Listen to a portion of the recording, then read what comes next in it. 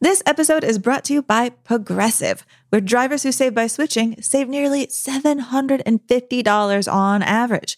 Plus, auto customers qualify for an average of 7 discounts. Quote now at Progressive.com to see if you could save. Progressive Casualty Insurance and Company and Affiliates. National average 12-month savings of $744 by new customers surveyed who saved with Progressive between June 2022 and May 2023. Potential savings will vary. Discounts not available in all states and situations.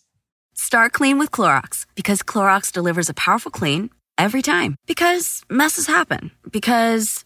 Hey, listen. Remember how you told me to toss those takeout containers before we left for vacation? And you were like, I'm serious. If that leaks over the counter, it'll be a slimy abomination by the time I get back. And I was like, yeah, of course. Don't worry about it. I won't forget. Well... Ooh, yeah, that happens. So start clean with Clorox. Use Clorox products as directed. Rinse after use if in contact with food surface. Whether you're a morning person or a bedtime procrastinator, everyone deserves a mattress that works for their style. And you'll find the best mattress for you at Ashley. The new Tempur-Adapt collection at Ashley brings you one-of-a-kind body-conforming technology, making every sleep tailored to be your best. The collection also features cool-to-the-touch covers and motion absorption to help minimize sleep disruptions from partners, pets, or kids. Shop the all-new Tempur-Adapt collection at Ashley, in-store or online at ashley.com. Ashley, for the love of home. 1 year. 52 films. And only a handful are going to outer space. This is the Unspooled Season 2 wrap-up.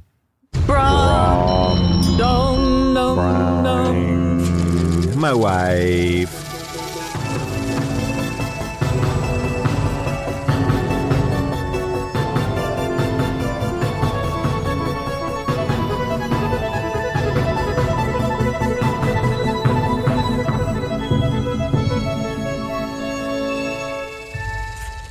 Everyone, and welcome to Unspooled. I'm Amy Nicholson. And I am Paul Scheer, and this is the show where we are trying to find the 100 best movies of all time.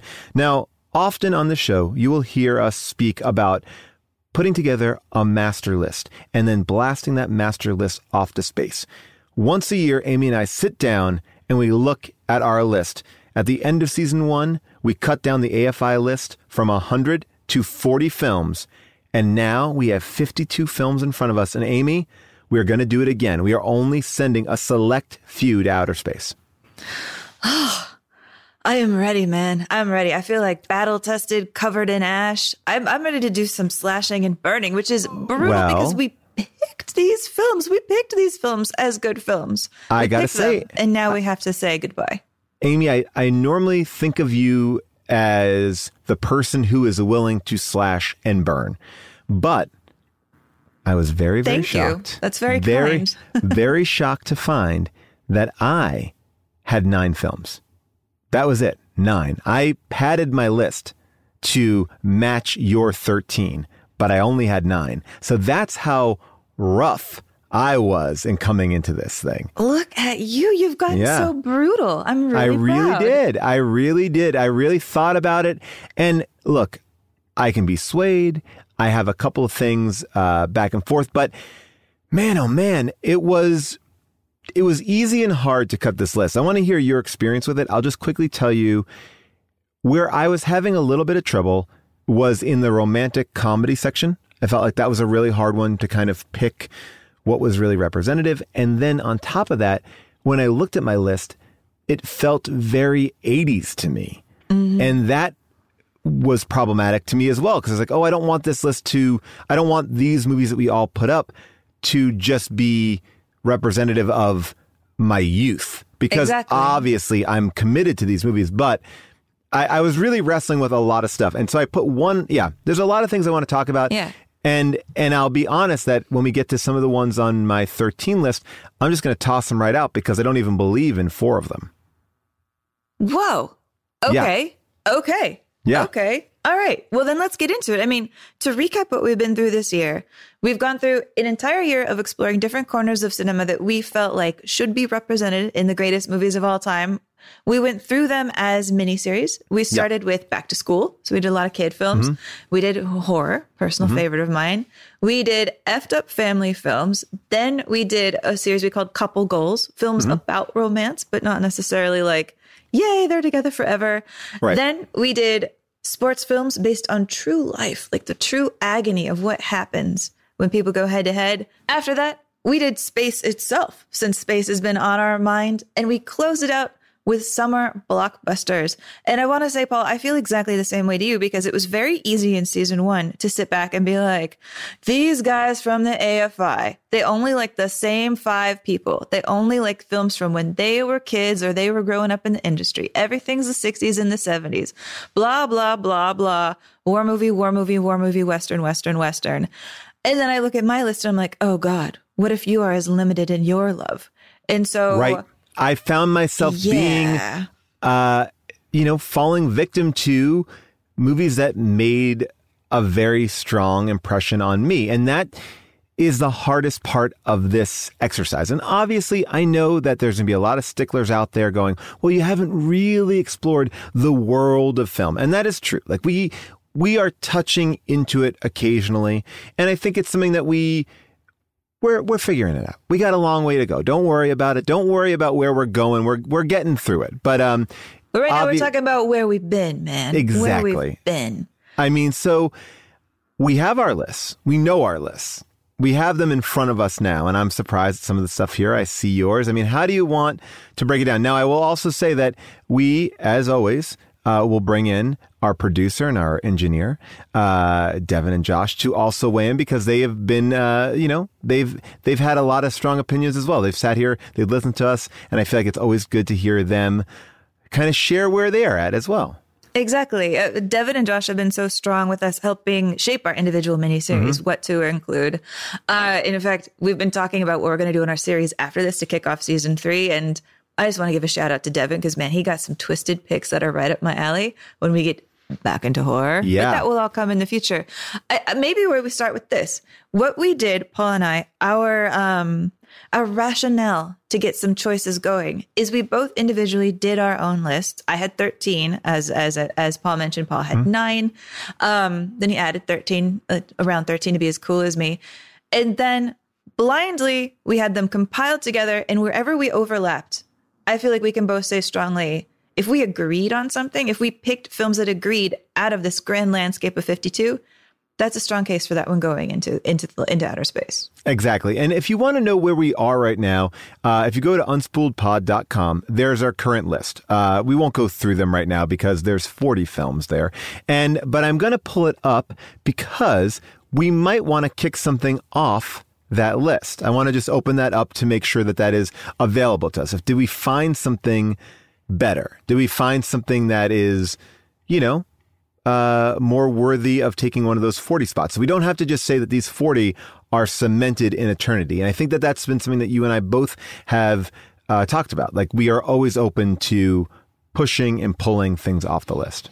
Yeah, it's incredibly true, because there's directors that have films on the AFI list that we like that maybe we could replace with other ones. And there's directors that at the end of this year have made it onto my list or have made it close to getting on my list. But the only hesitation is, are there better films by that director that I'd rather represent? Instead, okay, I can see you want to get into this. No, I'm going to say, I think that you and I were probably on the same page, because there's two omissions, or maybe one omission from me, but well, we'll get into those two. I think I know what we're talking about, and maybe kind of just jump out and say Wes Anderson and the Coen brothers.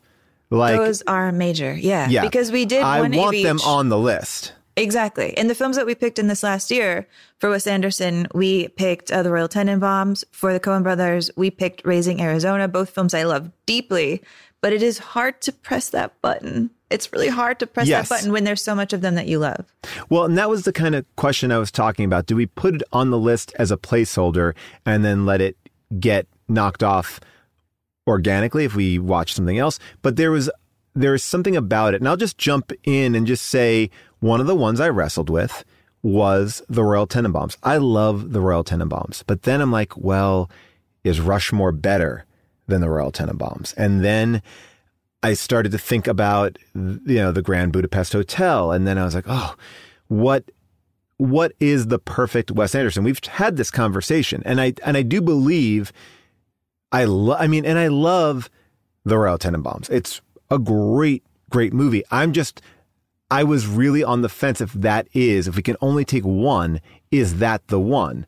And if we're just using it as a placeholder, then absolutely yes. But when I was putting together my list, I wasn't quite sure that is better than Rushmore or Grand Budapest Hotel. I don't know. I mean, it's very close to me. Yeah. Very close. I mean, for me, I would hands down say Grand Budapest Hotel is my favorite Wes Anderson film.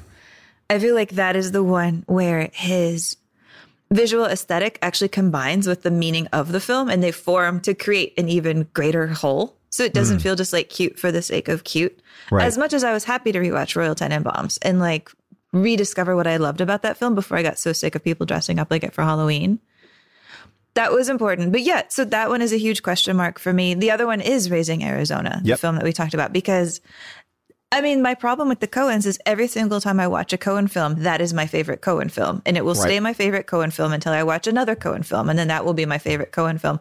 So it's this moving target. You know, I feel like I'm shooting at a bunch of spinning plates that are being thrown up in the air when it comes to deciding what Coen film I want to be on the list. We only have 2 directors currently on the list that have 2 slots. And we were very aware of giving directors 1 slot, because we really wanted to put the pressure on us. And I know a lot of people have an issue with this. Like, they don't like that we are narrowing it down to 1. But I think that's part of the fun of this show, is that we are forcing ourselves in a hole. Like, if you could only, like, you can have a restaurant that has amazing dishes, but you have to pick the best one.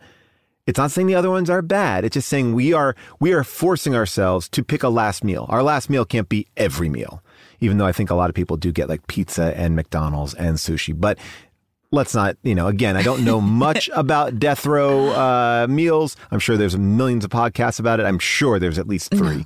But now you've got me thinking about going to buffets, which I miss so deeply. Oh, I do too. Oh, I do miss a buffet. Too. So right now, when we look at the previous list that we're coming into this episode with, the 40 that we have culled it down to, impressively, we have managed to keep it to only 2 directors having 2 films each on the list. One of them is Kubrick. Kubrick has Dr. Strangelove, and he has 2001: A Space Odyssey. We have not yet been able to tear ourselves in half and just pick one of them to go forth. And the second one who has 2 films on the list is Hitchcock. He's got Vertigo and he's got Rear Window. And again, I will say that the Coen brothers feel like, and I'm sure people are going to be so mad because we're not saying this about Spielberg. And I will say, I feel like I am much more like the shaved head military hard ass about trying to keep one director to one film on the list. But those ones, I think the reason I'm dragging my feet is because these are examples of directors whose body of work has such a range, from drama to absolute awe and spectacle to comedy. And it is hard to decide what element of them to pick. I'm not quite there yet. And honestly, I believe the Coens kind of fall into that same type of director category. They are so good at drama. They are so good at comedy. I think I could be happy in a world where we just had Raising Arizona on the list, because I think it captures so much of what they do so well. It has so much heart. I agree. And it is so beautiful, but I'm not ready to pull that trigger. I felt exactly the same. Now, people are probably screaming about, well, why don't you feel the same way about Spielberg? And I'm here to say, I do. I think that Spielberg's body of work is equally impressive to Kubrick and Hitchcock and the Coens, in the sense of it's so incredibly diverse and groundbreaking. And we really were hard on him the last time. We cut about 5 of his movies off, and we only kept E.T. as the ultimate articulation of what Spielberg is. I still believe that is true. But, we have the Jaws, Jurassic Park debate. There's a lot going on. We have a lot in front of us here. And I guess we should maybe get into what we agree about right now, because I think that would be the easier part of this conversation. Okay, let's do it. Let's do it. So you want to just announce them? Want to trade off the 9 films that we agreed on? Can I just say how wonderful it is to agree with you? I felt really excited that our list matched up pretty good. Yeah, it made me feel doubly confident in my picks. By the way, how many picks matched up? 9. How many did I pick? 9. So there you go. Let's be declarative about our 9. These are going in. We did it, man. I'm very proud. You want to just trade off announcing them? Yep. Okay. And these are unranked. They just happen to be our agreements. Number 1, Back to the Future. Yep. In. I think that we talked about this movie a lot before. It held up. It's great. It's, I believe, the only time travel film on our list right now. So welcome to the list, time travel. And yes. A big kind of modern comedy, too. We don't really have a modern comedy on our list so far. Exactly. So welcome with, can I say, an asterisk, just in case we do Roger Rabbit and it does knock it off. Okay. Is that okay? Well, you could say it. You can say it all you want. Number 2, Night of the Living Dead. I mean, that was a no-brainer for me. Absolutely a no-brainer for me. I mean, to have a film, an indie film, with such just like energy and such staying power in the culture, so much to say, I think, about fear and the way people react to each other in times of crisis. This conversation was one of my favorite conversations we had this whole year. I totally agree. All right, number 3. The Princess Bride. All right. So I wrestled with this pick because I love this movie, but I was really trying to look at it in the list. Is it one of the best films? And I think what stuck out to me about it and why it edged up on my list was because it is a very different film than what we have. It kind of captures a lot of the swashbuckling fairy tale world that's not represented. It's a genre of film that I think is done really, really well here. And it seems incredibly unique to me. So that's what edged it forward. And I have to say, over When Harry Met Sally, which is another Rob Reiner film.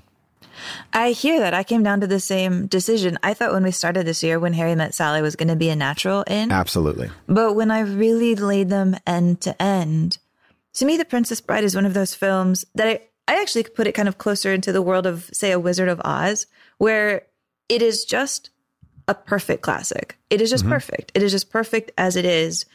And right now on our list, like A Wizard of Oz is number 2 as one of those films that it just is cinema to me. And The Princess Bride is that. Like on our episode, I said that if I was stuck on a desert island with only one movie I could bring with me forever, it would probably be The Princess Bride, because I think it has everything in every good movie done perfectly.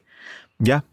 And I would put this up there as like, and I'm trying to see through like my 80s nostalgia of being a kid. I think I would put this up there as a classic in that same world of A Wizard of Oz.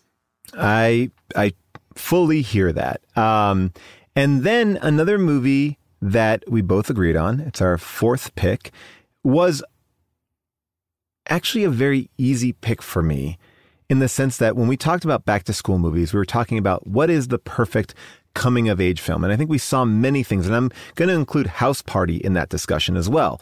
I actually wrestled with House Party because I was like, oh, this actually represents, visually something that we don't even have on the list. But at the end of the day, when I was really thinking about the filmmaking of it, I couldn't not put Fast Times at Ridgemont High on this list. Absolutely not. Yeah. I mean, I feel like I'm the biggest House Party champion of all time. Yeah. And yet Fast Times at Ridgemont High is a real serious work. Like, I just love this film showing up in the early 80s. I love it as a story about young adulthood. I love it for everything you can see in this film about like the economy, about working, about relationships, about a meme that's so relevant today. I mean, even just recently, somebody tweeted a meme that was a picture of, Damone, the rat who gets Stacy pregnant, and Judge Reinhold, who plays her brother, who drives her to the abortion clinic, and said, under the new Texas law, Damone gets Stacy pregnant, ditches her, doesn't take her to get the abortion, and is totally fine. And her brother, who loves her, who drives her to the clinic, is now like going to be sued. And this film just stays relevant to me. Well, and also it welcomes our first female director to our list, which is something that was not something that was happening on the actual AFI list. There were no female directors on the AFI list. So this was one of the first films we did on our second season, and it's our first female addition to the list. Thank God. Does that get a Brom? Brom. All right. So, yeah, no. And the other one that I wrestled with in this was Clueless. We're going to get to talk about the ones that have not made it because I want to hear Devin and Josh's opinion about some of this stuff too. And but I feel Clueless, like we should say their names one last time as a goodbye. Oh, yeah. Like, goodbye, Clueless. Oh, we'll get there. We'll get there. No, but I mean, again, Clueless was another one that was, oh, what do I do? I mean, but it's Amy Heckerling. And if I'm picking between two Amy Heckerlings, this is the one. All right, let's go forward here and to number 5. Yes, the newest film we've talked about, and yet, yeah, Fury Road, number 5. We are both completely in agreement with this. I mean, it's epic. It is storytelling. It is visual. It is mighty. It holds up like nobody's business. Yeah. Even though it's recent, it holds up. But I mean, it is. I think it's one of those films that it's just shocking in how excitingly different it is. And I think very rarely do we see these movies that we can come out of a theater and be like, oh my God, I loved it. It was so cool. That sequence was so cool. People really railed on us for not talking about the hallway sequence in Inception. But yes, there's a lot of cool sequences in movies, but this movie from T to B, it's got it going on. I mean, this is a great movie. It is. Can I say I enjoy the perversity of putting on the 4th film in a franchise and just being like, yeah, there we go. I like breaking away from this idea that we have when we create lists that I still fight against, where it's like the first is the best, the one that does it the first is the most important. No, I have a big issue with that. Yeah, I don't think that that's true. Which is why I think, not to pull it all in, but why Frankenstein is not on our list. We watch Frankenstein, and Frankenstein sets the tone, and we love these movies. So it's not about what is good. It's just simply what fits on this list. And just because it's the first doesn't always mean it's the best. People can improve upon, and even directors who've made their own films can improve upon themselves. I agree. This is your argument for Jurassic Park. All right. Take us to number 6. Tokyo Story. Tokyo Story was a movie that I'd never seen, and I was really blown away by. And I think similar to Fast Times, it captures a universal truth about families and age and death. And it also opens up our list to a little bit more of an international appeal. But I have thought about this movie a lot. I really like this movie. And I think it is a beautiful family film. And I'm happy that we're getting Yasujiro Ozu on the list. Like, he is such an epic filmmaker from Japan. This movie, I think, to me, represents like a moment in the 50s when we were really reaching out and kind of starting to discover more world cinema again in this country. Like, his stuff is so influential. I felt like when we watched Tokyo Story for this episode, you could see how it ricocheted through every single film in that series, that like every filmmaker, I think, was kind of using it as a touchstone, or like it was influenced by the films that was influenced by it. It felt like such a landmark moment. I'm really proud to welcome this one to the list. Absolutely. I mean, that was kind of a no-brainer one for me as well. And I also wrestled a little bit with The Farewell because I really liked The Farewell, and I like that story of going home and being divorced from a culture. Thought that was an interesting story as well, but this one just felt like it had more permanence to me. Tokyo Story. I just also love the way it was directed. I agree, and I'm glad to welcome our first foreign language film to the list. Yes, and so as we're announcing our first, this is another first coming up. Our next film. All right. Our number 7 film on the list. Our first documentary, Hoop Dreams. Yes. This was the audience pick for a True Life Sports Stories segment. And it is just to me like one of the landmark documentaries, and watching 2 young kids, both loving basketball, both talented at basketball, grow up and deal both with the limits of their own athleticism, the limits of where their talents, which seem so bright and absolutely boundless when they're young, wrestling with how life shoves you in different directions. It's absolutely beautiful. It's a documentary that I think plays with the big scale of fiction. It feels, you get so invested in these characters. And this is the kind of documentary filmmaking that I really am drawn to, really character-focused documentaries where you love people, and in loving these people that you're watching, get such an insight into how our world and our culture works that it's just endlessly interesting to talk about. And I'm so glad that we both voted it on. Yeah, no, again, the sports series, as far as like the people who listen to the show, was not a hit series. People did not like this series, but they loved this movie. And I will say that looking at our sports picks, I think we tried to find a bunch of different ones, but I don't think we have mastered that series. I also feel like people checked out in that series, which was really interesting because I always feel like that's a topic that always feels like a no-brainer. Like everyone loves a sports movie, but it was harder to find something that really kind of connected here. And Hoops Dreams, I think, was the one that emotionally brought everyone in.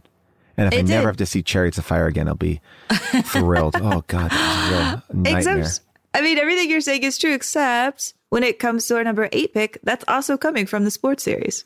You're right. Oh, my gosh, I forgot about this. Well, you know, the reason why I forgot about this as a sports series pick was because this is a movie that we talked about a lot in our first season. A movie that we wanted to do, a director that we wanted to make sure was on the list, and that is Penny Marshall, and the movie is A League of Their Own.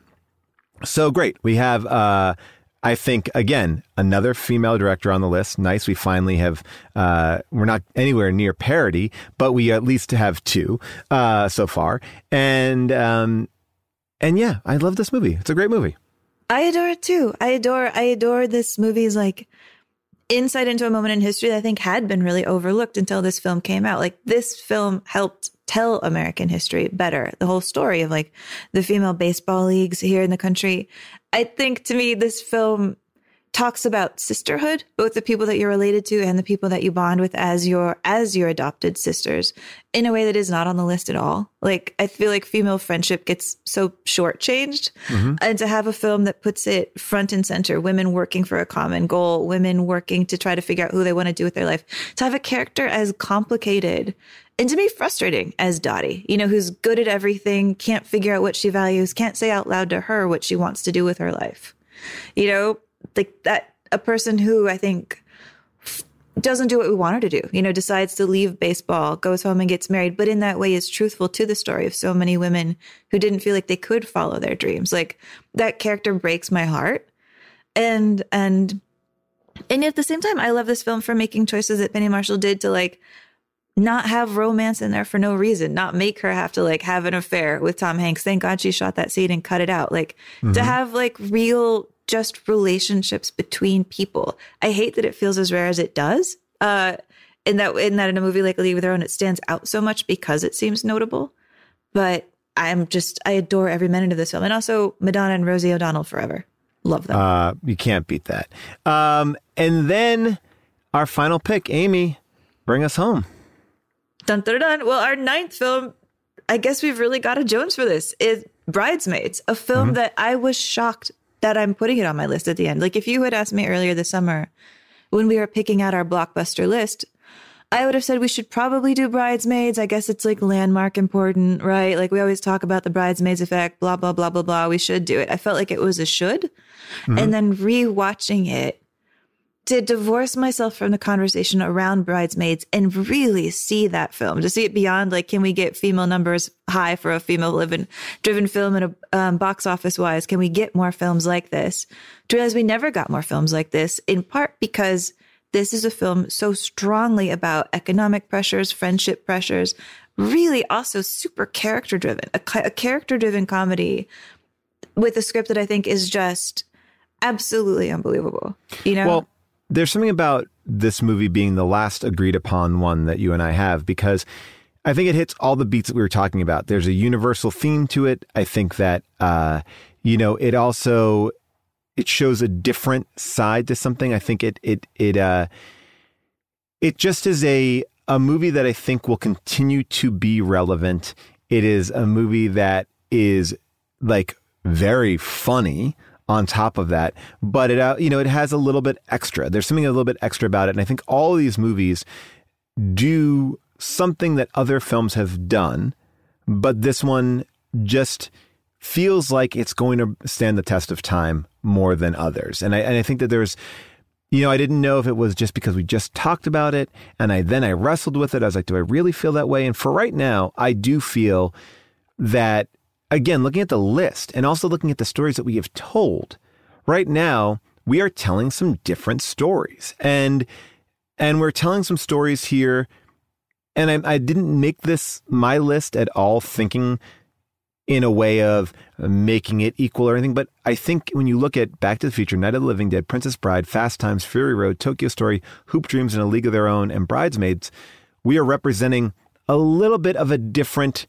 subsect of culture than we had been in the AFI list. It just feels like, oh, these are different stories that we are telling and highlighting. And I really, I don't know if it was just coming off the AFI list, but I'm excited about that. I'm like, oh yeah, this makes it start to feel like there's a world outside of just like white men and war and cowboys. Oh, but nothing's more important than white men in war, especially if they're cowboys at war.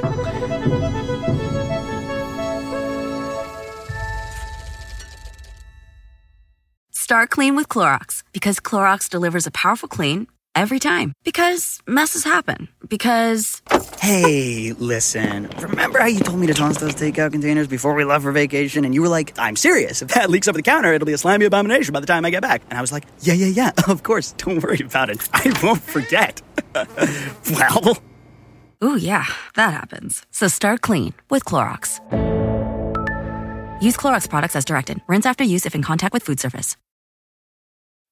When you need mealtime inspiration, it's worth shopping Kroger, where you'll find over 30,000 mouth-watering choices that excite your inner foodie. And no matter what tasty choice you make, you'll enjoy our everyday low prices, plus extra ways to save, like digital coupons worth over $600 each week. You can also save up to $1 off per gallon at the pump with fuel points. More savings and more inspiring flavors make shopping Kroger worth it every time. Kroger, fresh for everyone. Fuel restrictions apply.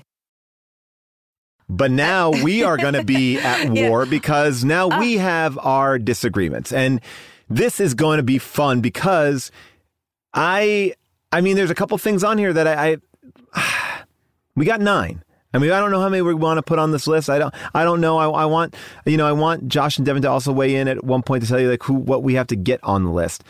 I want to talk about Ganja and Hess, which is an episode that not many people listen to, a movie that not many people know.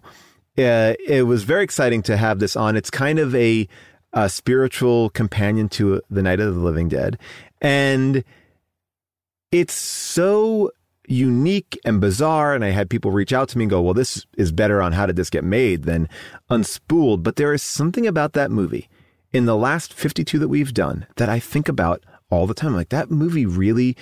Not like, I don't want to say fuck me up because I think that's such a cheat of a phrase. Like it just imprinted on me in a way.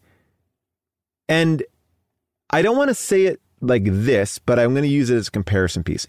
I firmly believe that on this list of 100 films, The Room, the Tommy Wiseau movie, needs to be on this list. And I say it, and I've said it before, and I'll say it again, because when you make something that is so universally, like they call it the best worst movie ever made, I believe that is also worth studying as well. Like there is something about it that makes it unique. I'm not saying put, Gary Busey's The Gingerbread Man on here. I'm saying The Room has captured something unique. And I feel like I want to also represent something that is incredibly unique. And that we have a whole episode about Ganja and Hess, but that was a movie that really, I know it's not going to go on the list, but I wanted to just at least talk about it one more time. And as Molly just corrected me, it's called The Ginger Dead Man, not The Gingerbread Man. Well, I mean, you're not alone in feeling that way. One of the things I did to prepare for this episode is when I realized this morning where we didn't overlap, like the 8 films that like together we picked that the other person didn't pick, your 4 and my 4. Yeah. I went and I looked at our audience voting poll for how they felt about that film. And what did they think? Because I was thinking like, well, I want to have our audience input in here as a tiebreaker. And I will say, Of your picks that I did not also pick, there's a lot more support for Ganja and Hess than there was for, and I'll spoil any other picks now, Jurassic Park. That's really interesting. I'm just looking at this now. 82% thought that Ganja and Hess should be on the list. So I feel really vindicated right now. I did not see that right now.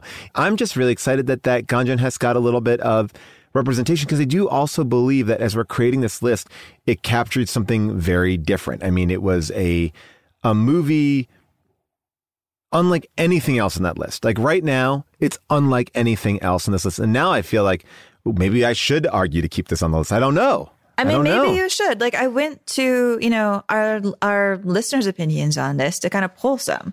Like Joe Birch said, I loved it. Capital loved. He said, brilliant piece of cinema. Honestly, it reminded me of Tarkovsky. It's a real piece of art, a film more about the visuals and the creation of mood with relatively little care for plot and character. This is art house cinema, and it's not going to be for everyone, but I just found this one of the most refreshing and exciting films I've seen for a while. Another person who loved it, Vicky Farmer, she said there's a lot to unpack in this movie. It's about addiction, diaspora, identity, class. I kept watching, hoping for the next striking scene. Just it's very sad that Bill Gunn, the director, didn't have the backing of producers who could think out of the box and get his film to the audiences who would appreciate it at the time. This happened in an era in which El Topo became a sensation, and I wish that they had had more faith in the film that Bill Gunn gave them. So there is love. And also Tracy Walker said when she watched it that she feels like she just tripped on acid. Also a fair thing for a movie to give an audience. I truly felt the same way. I was like, what am I watching? And again, it's the same way that I felt about Mad Max, where I'm like, Fury Road, where I'm like, I'm leaning in. I know I use that term a lot on this show, but I'm leaning in to be like, ooh, I'm fascinated by this movie. So maybe we keep in the conversation right now before we kind of, there's some love. So now give me one of the ones that we don't agree on. Well, one of the ones that we don't agree on that you picked was Home Alone. I did not pick Home Alone, and our listeners, only 61% of them also agreed that Home Alone should be sent up into space. Wow. Pretty low number, comparatively speaking. Home Alone was definitely one that I felt like I really enjoy, and I think I was really wanting a John Hughes on this list, and it's not a typical John Hughes. I think there'll be a better John Hughes. It's not even a John Hughes movie. It's a John Hughes written movie directed by Christopher Columbus. But there is something about that movie that that resonates with me, and it really grew on me. And now seeing how much my kids love it, I was like, oh wow, it really transcends time. And there's no movies with kid protagonists, and we haven't had that. We're talking about kind of creating a full scope of the human condition. And I was like, where is that idea? Like, I think every kid. You mean the torture idea? Well, look, obviously that's in there, but I knew that every kid has this kind of fantasy and want, and I think there's something really special about this movie. But I also see why people could turn their nose up at it as well. I won't die on this hill, but Will you get a paint can to the face for this hill? Look, we did a whole episode on Black Monday this year where we got the script of Home Alone and then recreated it in a cabin in the woods, which is one of my favorite dumb jokes of the whole season. But can I say that when I watched that episode, because I have watched your whole series and loved it, that made me laugh, and I was really just picturing your delight on that set. It was so. We have like 2 Home Alone jokes this season. So stupid. Like, one of our characters saw a sneak preview of it, like, even though it was like months before it actually came out. But all right, I'm going to let go of Home Alone. I'm going to let go of it. I gave you my reasoning for it, but the audience is against me. I know you're against me. And I believe that there's a John Hughes film in our future on this list, and we just have not found it yet. And that is, if I had to pick a John Hughes movie, that would definitely not be it. And I'd also say if I have to pick a Christopher Columbus movie, I don't know. Well, then on that same note, one that I will say goodbye to is one that I think I'm saying goodbye to for reasons we kind of talked about earlier in this episode, which is Raising Arizona. I did pick Raising Arizona after all. I do really love that film. Listeners only gave it 67.3% because I think they're feeling that same way that we are wrestling with. Like, is this the Coen? It's just too big of a decision to decide the Coen. Part of me would be okay putting it on the list with an asterisk saying, I may die in the future. Right. But also, it's not like we're going to forget that we want a Coen. We know that we want a Coen. No, I totally agree with you. We talked about it. I wrestled with it. I still think if we want to put it on as a placeholder to know that a Coen will go on there, I'm fine to do that and just go like at a certain point we can revisit it because we have yet to do another Coen. So I'm fine to get it on the list. If we were to die tomorrow, we have a Coen Brothers movie on the list. I'm fine about that, but it may not be the final one, the final verdict. That is fair. Are you ready for something really painful for you though? Yes. Yeah. I think Jurassic Park's going to go, man. I know you've really put in your argument for why Jurassic Park should be on this list over Jaws, but we don't even have Jaws on this list, I'm realizing. Guess what? What? I'm fine with it. Oh, really? Yep. I didn't care. I literally was going through the list and I was like, nah, I don't care. I don't think it needs to be on this list. I don't know what it was. Yep. I don't care. I know I've made many an argument about this, and it actually felt like last night when I was thinking about it, I was like, Jaws or Jurassic Park, and I thought Jaws was on our list. I don't care. I don't care. I don't know why. I don't know why. I'm not going into it more than that. It hit me last night. I'm like, this is going to be the shocker for Amy, but yeah, no argument for you. I feel like you just stepped on me with your big Jurassic feet. If you're going to say Jurassic Park or E.T., I'm going to pick E.T. Hands down anytime. That is, I think, completely the rational response. And if you are curious for the number out there, the number of audience people who would have voted Jurassic Park in is 77.5. So a decent number, but everything we're going to talk about now got much more, except for another one of my picks that has to go because it didn't even have a poll. So I feel a little alone. It is A Trip to the Moon. I would put A Trip to the Moon up here in space. In a heartbeat. Maybe because it's so small, I can just like tack it onto the end credits of some other film somewhere. I don't know. Or just say goodbye to it. But I think A Trip to the Moon's really important. I think it is important. But I think when you have 2001, I think that 2001 is ultimately not saying the same thing, but like, look, whenever you get to a silent film and what they were able to do and the ideas and the it's like reading Jules Verne, right? Very rarely do people say like, oh, Jules Verne is my favorite author, but yet he has been responsible for some of the biggest sci-fi ideas. If you go back, you can find that like he is he pushed forward these ideas. And he often gets forgotten about. So I agree with you in the sense of Trip to the Moon it creates so many things that we know about space films. And it's so interesting and so, it's 15 minutes or whatever it is. It's very short, 30 minutes.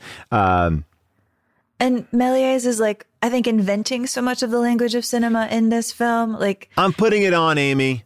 What? Really? You'll do that for me? I'm going to do it. I'm going to do it because you know what? We talked about the idea that also short films don't get enough credit. And you're right. Méliès is not somebody who is represented. And I feel like we need to put him on this list. And I'm going in. Look at me. I'm making some.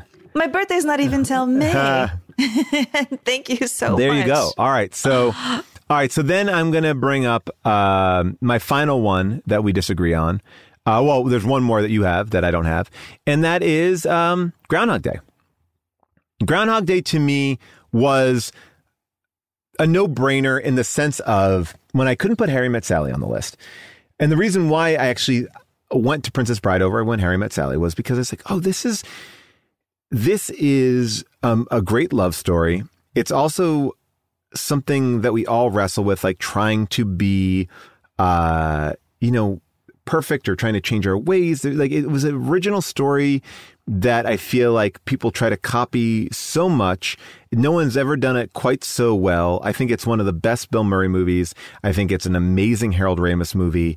And this is coming from someone who, if I had my druthers, Ghostbusters would be on this list, but I don't think Ghostbusters is as good as a film as Groundhog Day as far as what it is in scope and tone and content. So Groundhog Day to me just feels like, like it's a no-brainer, but it's not on your list. It isn't on my list, but it came very close to being on my list. I almost put it on my list for you. I was thinking like, this film means so much to you, and rewatching it, I do think it is a marvelous, marvelous movie that I would be more than content for this film to be on the list. And I did also take the liberty of looking at what our listeners thought. They love this film. This film has like 86.2%. That is massive. That is huge. I mean, some of the things people are saying about Groundhog Day, Ross Waldorf says, I love this movie with a passion. Your Groundhog Day masquerades as a frothy sitcom, the uninspired camera work, the cheesy music, the complete lack of flash. Yes, we did really rag on that song in this movie. Yeah. But it is a brilliant and profound work of art. It delves into deep metaphysical and existential questions. This film should have won Best Picture in 1994. Those are strong words from Russ Waldorf. Related to that one, Beth Sneed, she wrote, I love it. It captures the monotony of winter so well. It was something that Ramis and Murray both knew firsthand. She lists several reasons why she loves this film in her piece. But one of the ones that really stuck out to me is her last one. She says, and Rita is a sweet geek who doesn't have to change one bit, not even her clothes, realizing that she wasn't staying in Puxatawny overnight. She is not perfect, but Phil comes to love her exactly as she is. And that feels really rare in the movies. Yeah, I mean, so what do you think? What holds you back? I don't. Let's do it. It's on. Groundhog Day. Look at that. Look at that. All right. This is great. We're making moves. All right, now we have 2 more films to talk about here. Right?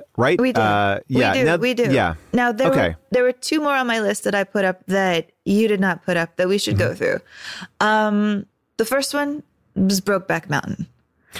I really wrestled with this, and I think the reason why I wrestled with this was only because I was so into every one of the romance films that we did that I think I looked at that category with a very harsh eye. Like we could only bring in one, and that's where I wrestled with it. Now, if I'm talking about representation and I'm talking about expanding our worldview a little bit, it's got to be on the list, right? It's got to be. But I also wrestled with the fact that I think it was the first.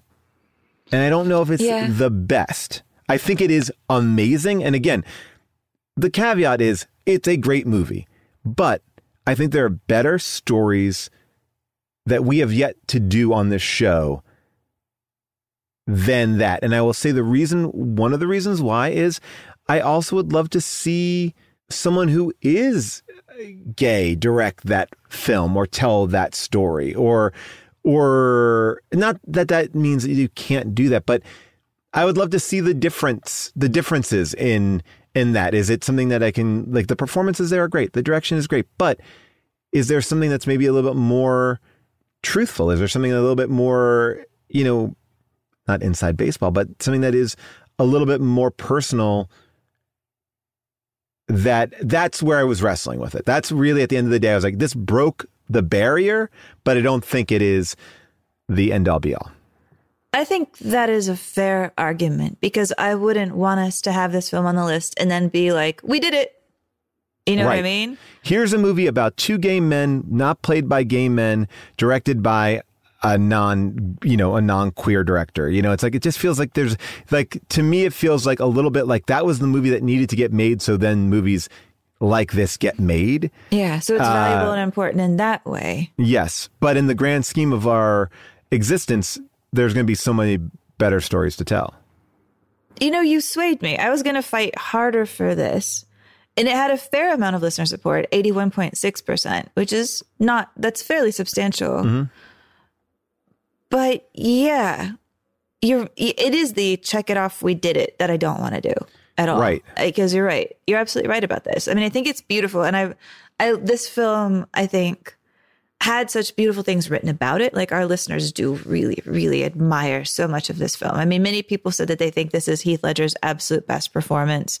I did notice Can I say one thing here too? Yeah. Like, and this kind of negates my point, but I will also bring it up. Like, I think Call Me by Your Name might be better than Brokeback Mountain. Really? Yeah, but I think Moonlight is better than all three of those. I would agree with that. You know, and we haven't even talked about A Portrait of a Lady on Fire.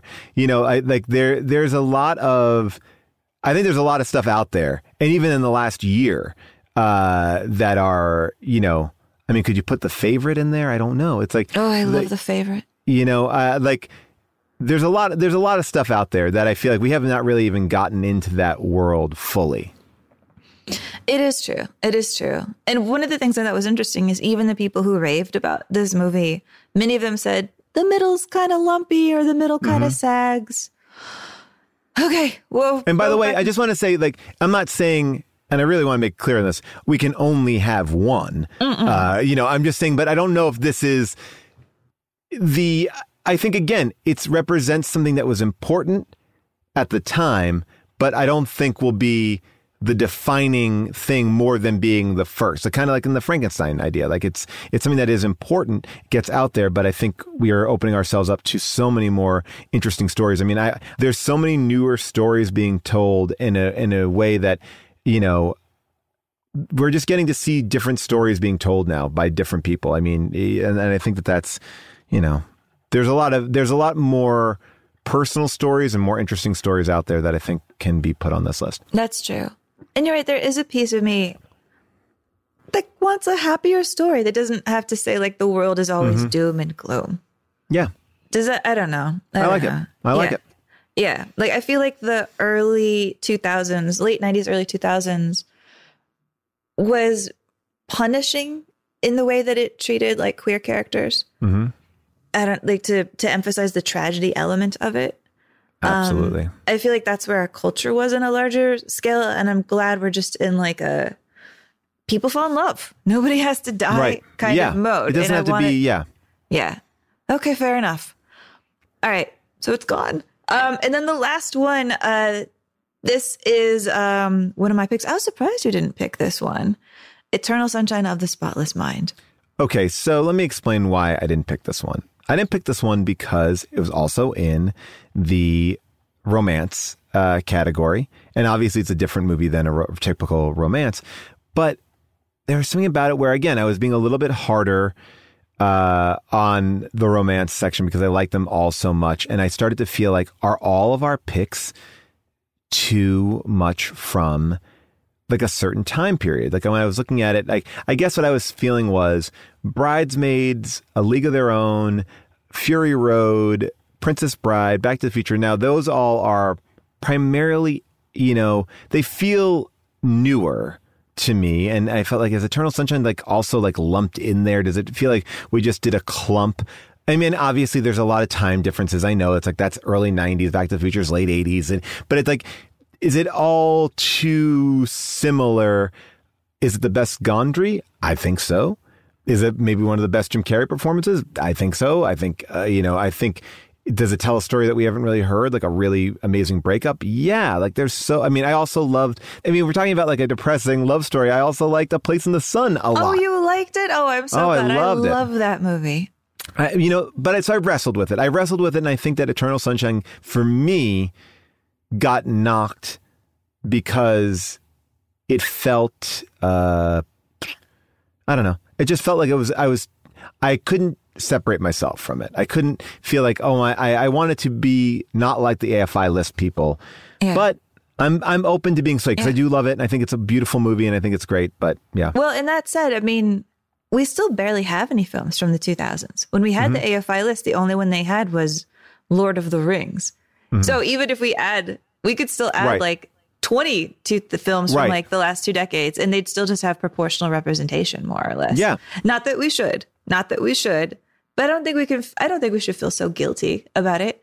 About this one in particular, like to me, Eternal Sunshine stands out as one of the top 5 films of the 2000s. I adore it. My only hesitation is I'm such a Kaufman head. But this being directed by Gondry means that I can have my Eternal Sunshine and make my play for Synecdoche and see if I get any traction on that. I love Synecdoche. That like is one of my favorites. I love that. To me, it is like the human version of Inception. And And also Eternal Sunshine in our listener group had such ravenous adoration. I mean, this, out of everything that we've named so far, this was the number one audience pick of everything that we didn't agree on. 86.3% really wanted in. The things people wrote about it, one of the commonalities was that everybody loved this film and was terrified to watch it again because it's so emotional. Samantha Glasser wrote, one of my favorites. For me, the statement about the movie is different every time I watch it. Sometimes I feel optimistic about their relationship, that they're fated to be together.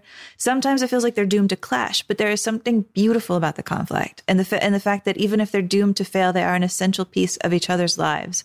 And that even if they aren't meant to be together, they can create beautiful and happy and vital moments for each other. Riley German picked up on that same theme. He said, I've cried at so many parts of this through the years. When I was in college, it was the end, the idea that they could just start over and probably end up hating each other again. Then I went through the breakup, and it was all of the fighting and the needling and the side story of Kirsten and Tom and Mark. And this time it was the delivery of, I don't want this anymore. And I don't know if it's because of the care Gondry brings to Kaufman's humanity or the pureness of two surrealists marrying perfectly together or my stupid mushy heart attaching this to my own life, but I don't care. Meet me in Montauk, Aliens. And what really sticks out to me of those two pieces, and what a lot of people said, is that Eternal Sunshine is a movie that grows with you, that it changes on every watch, that you pull out different things, that it means different things to you at different stages in your life, which to me is the mark of like a truly great film, that it is not just a guilty pleasure that you put on because it makes you laugh every time, but that it creates something different to you, the way that Back to the Future did, I thought, when we watched it. So I would put in a strong argument for yes. I'm not going to fight you on it. I'm not going to fight you on it because I don't disagree with everything that people are saying. And obviously, this is a movie that people really, really love who listen to the show. So I don't disagree with it. I think your idea of like, well, we can get some more movies on this list that are a little bit more updated and current.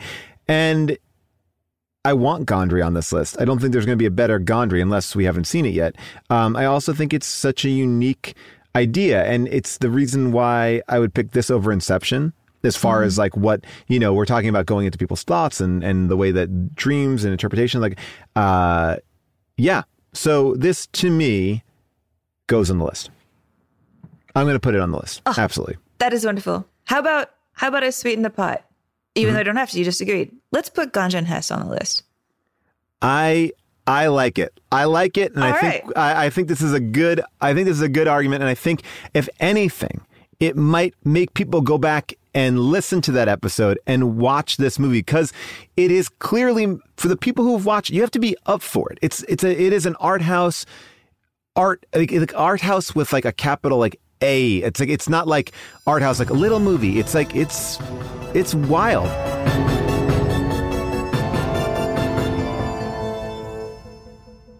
Start clean with Clorox, because Clorox delivers a powerful clean every time. Because messes happen. Because I got a charcoal mask. Great, because why would I put that on my face when I could drop it in my sink? This is what I get for multitasking. Ugh, why is charcoal so sticky? Hello? Hey, Janice. I am so sorry. I thought I was on mute.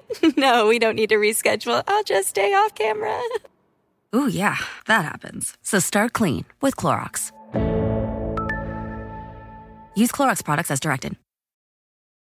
Whether you're a morning person or a bedtime procrastinator, everyone deserves a mattress that works for their style. And you'll find the best mattress for you at Ashley. The new Tempur-Adapt collection at Ashley brings you one-of-a-kind body-conforming technology, making every sleep tailored to be your best. The collection also features cool-to-the-touch covers and motion absorption to help minimize sleep disruptions from partners, pets, or kids. Shop the all-new Tempur-Adapt collection at Ashley, in-store or online at ashley.com. Ashley, for the love of home. I love that we came back to Ganja and Hess. I love that we put this on the list. And now I want to go over to Devin and Josh and see what they held. And I think one of the things that they put on their list, they both agreed on this, that was not on ours, was the Royal Tenenbaums. So Devin and Josh, pop on. All right, so Royal Tenenbaums, make your argument. We've talked about, obviously, is it the best Wes Anderson?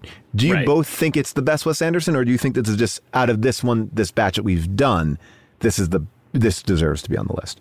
Man, Devin, it really warmed my heart to see both of us put this movie. I do think this like hits like coming up into like a certain generation. I feel like it just, to me, the argument is two things kind of with it. It's one, is it the best Wes Anderson? And two, is it like the most like influential or like culturally important Wes Anderson? For the first one of those, I think there's a strong argument for Grand Budapest. I think for sure the best example of like his early style and the style that he really broke out of, that he eventually would kind of polish and make a little bit more like stylized and distinctive. Yeah. But then on the second score, I just feel like this is the movie that really broke him out in terms of like, this is the movie that like in the cultural imagination, like the one that got the Oscar attention, the one that like I think really like defined him for a generation and influenced like all the Andersonian filmmakers that came after him. I think were doing riffs on Tenenbaums. Yeah, I mean, I'll say for me, Bottle Rocket is my favorite Wes Anderson movie, and I'll go a step further. Bottle Rocket, I have said many times before, is damn near my favorite movie ever made because it's so light, it's so funny, all the comedy comes from the characters. It's just a delight. And I'm very happy for that to just remain my own personal favorite. You know, I know that people don't agree with me on that point. I love most Wes Anderson movies. Royal Tenenbaums is special. Royal Tenenbaums is very, very special, especially for the age that I was. It came out just after 9/11, and I was 21. And, you know, I went to go see it with all my friends. We were still spun. It was only like a month or so later. And there's something about the faded glory in that movie that suited that moment in my life. And I can come back to it and feel it every single time. It never fails to reduce me to tears. That moment when Gene Hackman and Ben Stiller have that moment when they've been at each other. That at the end of that long one-er shot. And I've had a rough year, Dad. I'm going to start crying now just talking about it. I will say, yes, Grand Budapest is a more advanced style.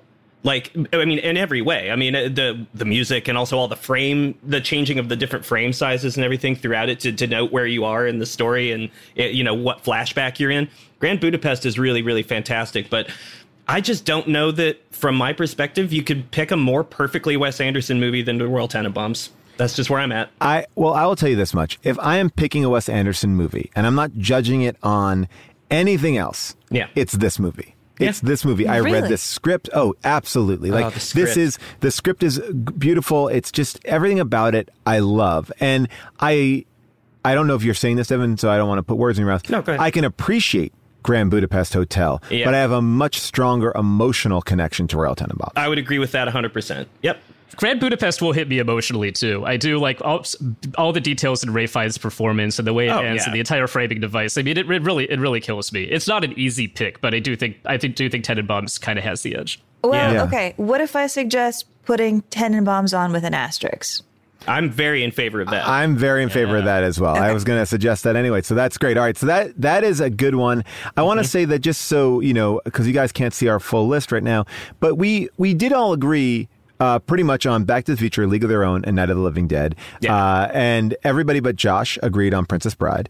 And then Devin did not agree on Fast Times, Fury Road, or Tokyo Story.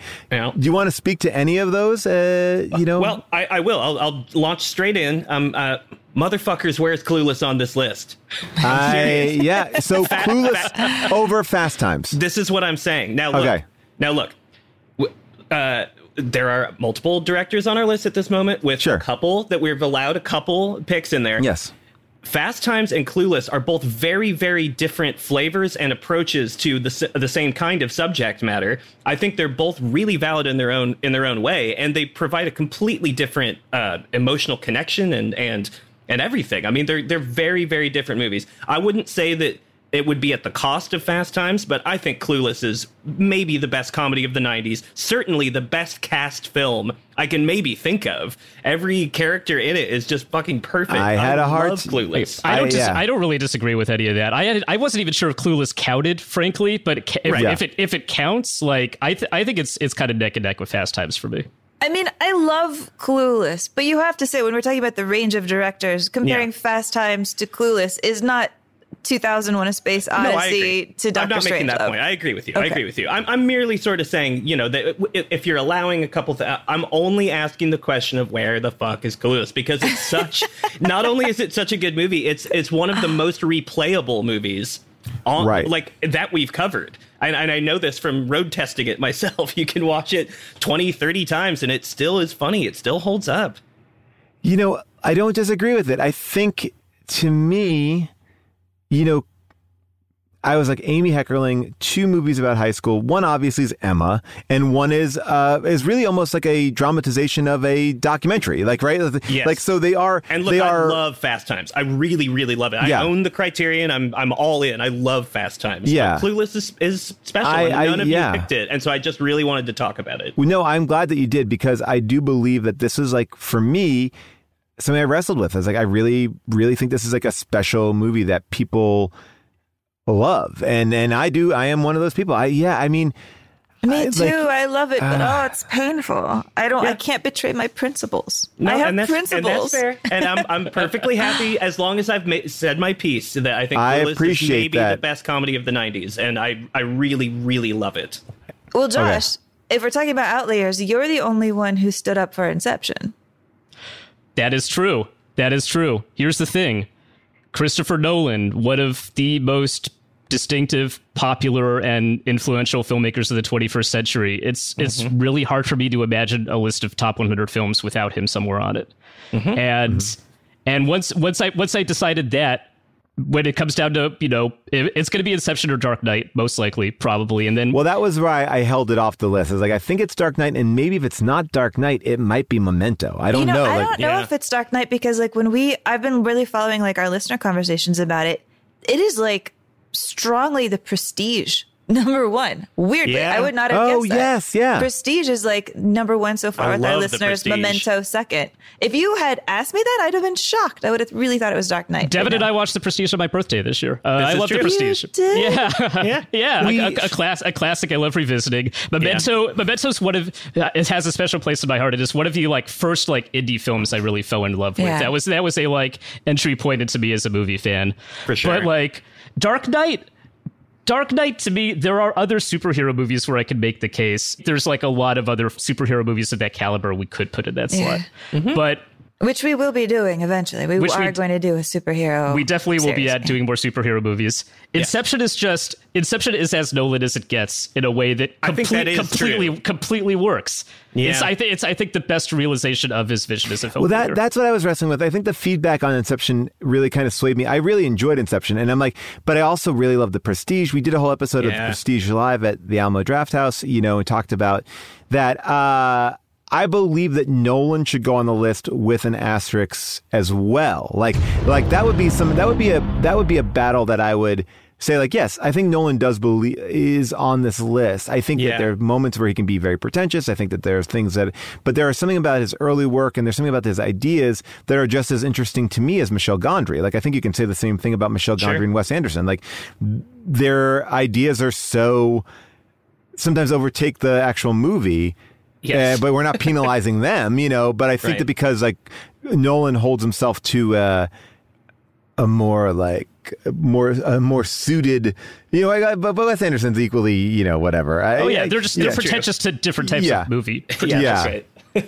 Are you guys trying to make the argument that you want to put Inception on the list with an asterisk? Because I will only agree with that if you give me one concession, and I'm not even sure yet. Ooh, I love it. What concession would you be asking for? Yeah. I would be asking to put Raising Arizona on with an asterisk. And I will be backing you. I would do that too. I would do that. I would do that 100%. I mean, we're putting asterisks on here, and we're saying, like what I said before, we're not promised anything but today. So, or not even. But if today. we got hit by a car tomorrow, if all 4 of us got hit by a car tomorrow, we at least got this on. Yes, we can all stand by and say that we got a Coen Brothers, a Nolan, and what was the other one we just put an asterisk on? In Anderson.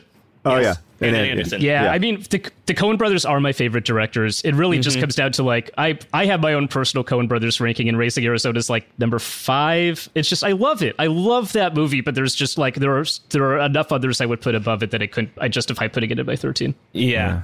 And I had it on my list for this reason. I mean, regardless of whether or not, you know, we're going to eventually cover a different Coen Brothers and use it, Raising Arizona is so good that it deserves to be there with an asterisk, even if it gets replaced by whatever, Fargo, a serious. Right, we're not saying it's going to get replaced by like a Stephen Frears movie. We're saying, I mean, no offense to Stephen Frears, I'm just saying, but like Coens own a slot on this list. We know that the Coens own a slot. Maybe two. Wes Anderson owns a slot. We know that they own slots. That is fine. Just the way that people said, then I would make the argument that Solaris would have to go on the list too, because I feel like Tarkovsky is also one of those. Okay, settle down, everybody. Settle down. No, but I do believe that though I'm fine with making that concession there. Okay, so if I am recapping this correctly, and I have to count on more than just my fingers, we are putting 16 films on the list out of 52 to close out season 2 of Unspooled. By the way, that's about fair because we did 100 films and we got it down to 40. So half of 100 is 50. So, so we are basically doing less than 20. So average wise, we are coming in underneath our average from AFI. So I think that's fair. All right. So then to recap, here are our 16 films on the list. Wait. One second. What? I have one other thing before you move on. That I would be remiss if I did not ask, and I'll phrase it exactly the same way. Motherfuckers, where is Alien? I know. And I thought I was going to get out of this because, look, I wrestled with this as well. Yeah. Alien, Aliens, and The Thing. And I was looking at all of these movies, and then I was like, I don't know. I don't know what I feel about this. And then I was like, maybe I wait for like, does Halloween go on this list? I was thinking about Halloween. Well, and then I was like, is it the best Ridley Scott movie? I don't know. I still am wrestling with. I think it is the best Ridley Scott movie. Yeah? Is that saying a lot? Well, and by the way, Amy, I was watching previews for his new movie. What is this? His 15th attempt at like a sword and sandal movie that no one ever goes to see. The man, and I went and looked at his filmography. There's like 12 of them. You're like 1492, Conquest of Paradise, like whatever. All these. I'm like, why do you keep? He loves the future and the past, anything but the present. It's so nuts. No, I mean it really comes down to just Alien or Blade Runner. That's the question. Well, I mean, you wouldn't. So you wouldn't. Or Thelma and Louise. Thelma and Louise. Thank you. 100%, which Paul and I are still holding true to the fact that neither of us have seen it, and we will wait until the moment in which we do that as an episode. And I love that movie, and I'm very. If that were to trump Alien, believe me, I would walk happily into the sunset. But I'm just saying. Alien is so good. It's so lean. It's so taut. It's so perfect. Yeah, but the thing, though, I mean... I was going back and I really was going back and forth. I have to say, like, I personally was having an issue with how much I like the memification of Alien versus... and I love Alien. Alien's a great movie. Like, again, this is like, we're talking like little things here. God. It's hard. I mean, what it came down to me is like when I was watching Alien, I wished I was watching Aliens. And then when I was watching Aliens, I wished I was watching Alien. And then I realized I didn't need to see either one of them. And and then I felt like I did enjoy The Thing probably a little bit more. And I've revisited The Thing and I've showed people The Thing. And I also feel like The Thing is not necessarily fully respected as much as those movies are, but then I'm also is The Thing also worthy of being on that list? I don't know.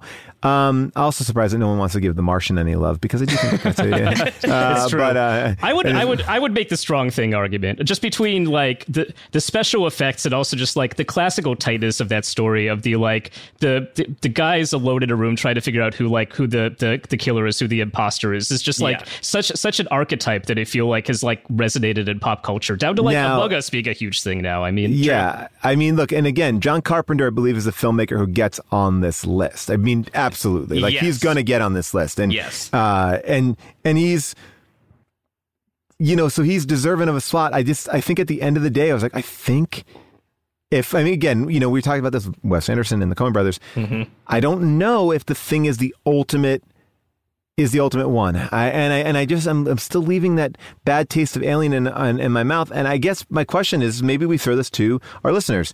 Yeah. Are we totally wrong? Are we totally wrong here? Like, what do you think? I mean, do we need, because this is that's one that I think is worthy of a conversation, and it was a listener pick and it has been so popular. I will say that, like Amy said earlier, I personally will be playing the long game for Halloween to end up on this list. Yeah. I will using any levers and pulleys at my disposal because I truly think that's a perfect movie. I'm also the only one surprised nobody went harder for Jurassic Park, which was number one easily on my list. But yeah, fine. It's fine. I think when I was looking at the scope of all these movies, it just kind of fell quickly. It was on my list. It was off my list. It was back on my list because like, well, I really fought for this. But yeah. Yeah, Paul, you swayed me. You were the guy who was like, know, oh, this should be on the list. And then, well, you know, I think the reason why. I think the reason why was because I was like, oh, well, we're going to replace Jaws. And then when I saw Jaws wasn't on the list, I was like, huh. You guys were hardcore in that last wrap-up episode. Yeah, and then I was like, yeah, there was something about... It was just tricky. It was a hard battle. And then I looked at E.T. I went E.T. versus Jurassic Park. And then I was like, you know what? If that's no the conversation, there's no contest. And so that's where I made that conversation. Or that decision. I'm with you there. Well, okay. Well, you know what, guys? I just looked up and ran the numbers of our listeners when it comes to The Thing. The number of people voting yes on The Thing is bigger than anything else we've done so far today on this episode. Wow. It is 90.4%. Okay, so of people vote yes. So on we are The putting it people on the are list. my side. Yes, and by the way, like that was my thought, and then I only talked myself out of it because of the same way I talked myself out of Raising Arizona and Royal Tenenbaums. So I think it has to go on the list with an asterisk. So we go up to 17. The audience has picked that one. That's the audience pick. That is the audience, but you know what? That's great. The audience always gets a pick. And I'm 100% fine with that. But what about Alien? What were the numbers like on Alien? Not as high. I know that. Really? Well, yeah, Nice. probably not. So goodbye to the alien. I'm blasting it out of the airlock. I'm making the call. You just won so much. You just got so many concessions. Honestly, I would have given away anything because Ganja and Hess was my pick for last year's horror series. Yeah. I've been happy all year that Paul keeps remembering it and that it really connected with him because it did for me too. And to find out that there was that much support from the people who did like it is amazing. Yeah. And then to get the concession to at least put it on the list, I mean, that's incredible. And it really does mean a lot. You know, I think that movie is special. People that missed it really should seek it out. Check it out. Find it and check 100%. It out. You will. Okay. It's so be I'm up at for peace it. with Alien. So we have 17 movies. Shall I rattle them off? No, I think we just rattle them or no? I want to hear them all together. I want to hear them as a body of work. Back to the Future, Night of the Living Dead, Princess Bride, Fast Times, Fury Road, Tokyo Story, Hoop Dreams, League of Their Own, Bridesmaids, Groundhog Day, Ganja and Hess, Eternal Sunshine, A Trip to the Moon, and then with asterisks, Raising Arizona, Royal Tenenbaums, Inception, and The Thing. I'm down. That's amazing. A solid list. Solid list. Can I ask you both before, I mean, I should be taking my check and leaving, but I'm going to ask why both of you did not pick Hoop Dreams? I haven't seen it since I was, I don't know, 15, 16. I remember really liking it. I just did not revisit it when you guys covered it this time, so it's just not as fresh in my mind. Got it, okay. I have seen it semi-recently. I love Hoop Dreams. Hoop Dreams is an incredible movie. I wonder how many documentary slots ultimately make this list, and in that number of slots, like what are the best documentaries? Is it one of the top 5 ever? It's tough. It's a tough call. Well, to me, like that's what I was thinking too, like about this, where I was like, I was looking at it and going, is it one of the big, like it's one of the, we only did one documentary, right? So it's on the list. And I think because it was different, it was definitely something that I was like, whoa, I like it. I never had seen it before. Yeah. So that is probably, it also felt to me, and I don't want to like get too like caught up in this, like a different conversation. Like a documentary is a different conversation. Like, and not to say that they aren't films, but it's very hard to judge the quality of these things. Like, I mean, you could put, obviously every story is different. I mean, Errol Morris has made amazing documentaries, and by not putting one on the list versus another, like Thin Blue Line, is that it? I think that's as important as Fog of War. Hoop Dreams, I think, is as important as like Grey Gardens. I think, I just watched this documentary about 9/11 that was on Apple TV this week. The one with like George Bush and George W. Bush and Cheney and everybody, and it was really fascinating. Like, regardless of politics, it was just a very interesting, like those are real events that are being told to you. And there was something about it where I was like, is it fair to include documentaries on this list? I don't know how I feel about that yet, because I also feel like that's a whole other subsect of film. It's not That like is true. you know. It sounds like a future miniseries to me. Yeah. I mean, Yeah. we could definitely talk about the best documentaries ever made. That's but what I mean. But I also feel like I hold documentaries to a different standard. Like, I don't think that, like, I love Becoming Bond. There's a great documentary on Hulu about George Lazenby, and it's like really well done. And it's like, but like, there are some that are so simple. Like, it's like, what are we judging it on? The story of the doc, Right, or like the quality of the reporting, or like the it's format of it. I kind of agree. It's just, Or it's like a all of different it, art or form. all of it. I mean, it's Yeah. like, well, with movies, you judge the quality of the acting, the quality of the script, the quality of the direction. Why is that True. much different? I just like, there's something about it being real that makes it feel like it's Like, harder how do you to compare that to Bridesmaids? right. Like, yeah, how like are those two the same thing? Yeah, I know what you mean. I know what you mean. It's hard. I mean, it's like that's all. I mean, it's a worthy conversation of saying, like, I don't know if docs can fit on this list but let's keep it on there for now. It's a conversation to be had because I think it's just an idea, and I would love to hear what people think about that too, because I do think it's a different type. It's like saying, I guess the way I feel about it is,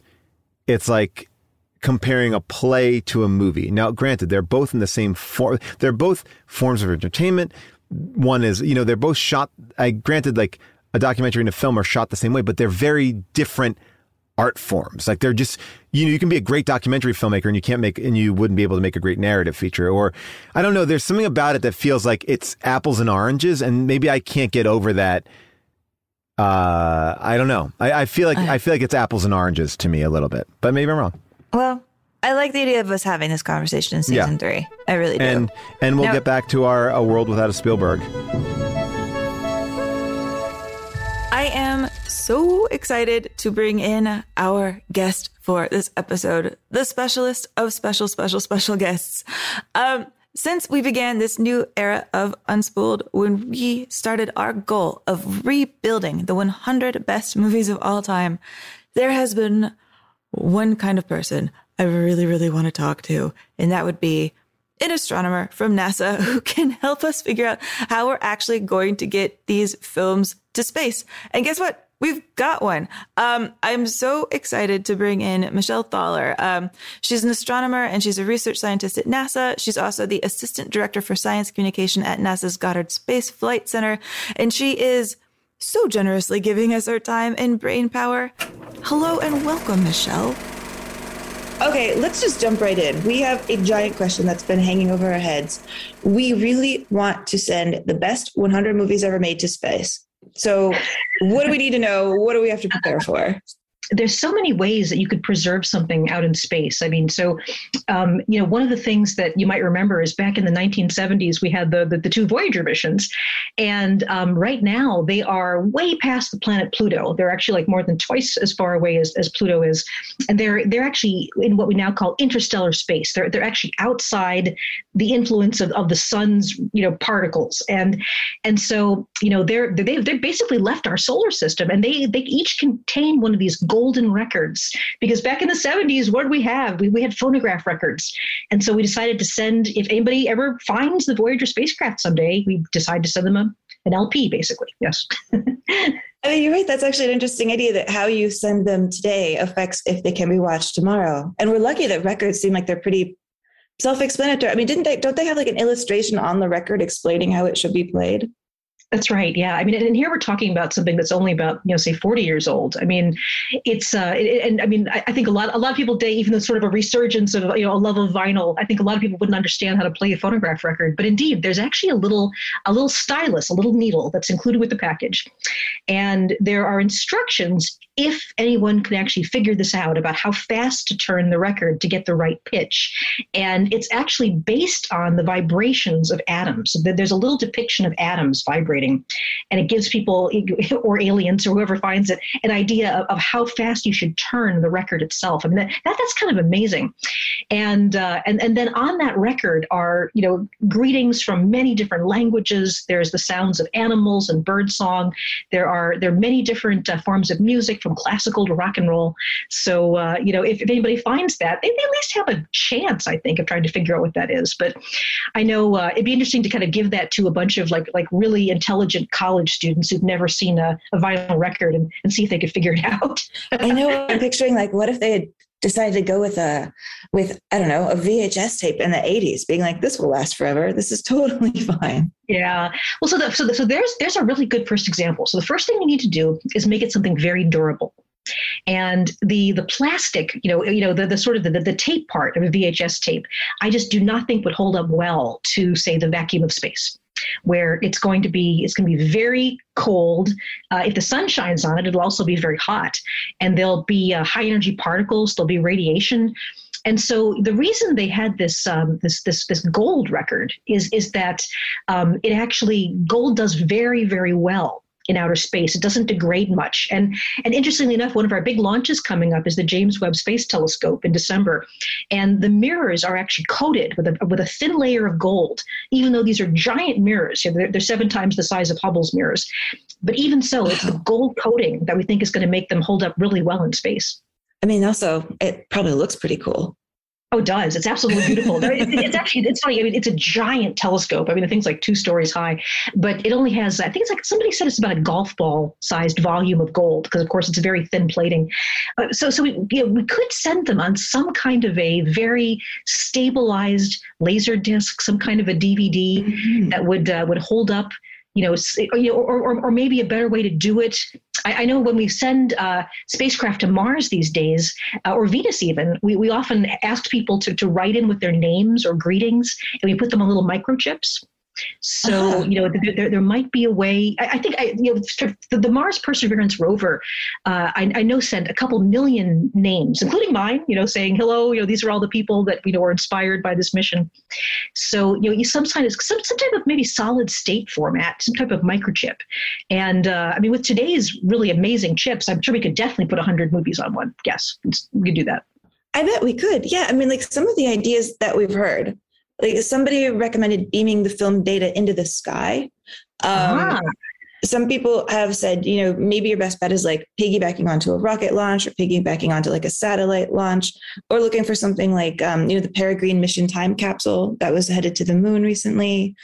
I mean, those are a ton of ideas. And I'm also wondering, like, do we think moon orbit or beyond? Yeah. So you're talking about very different things. So beaming them into the sky.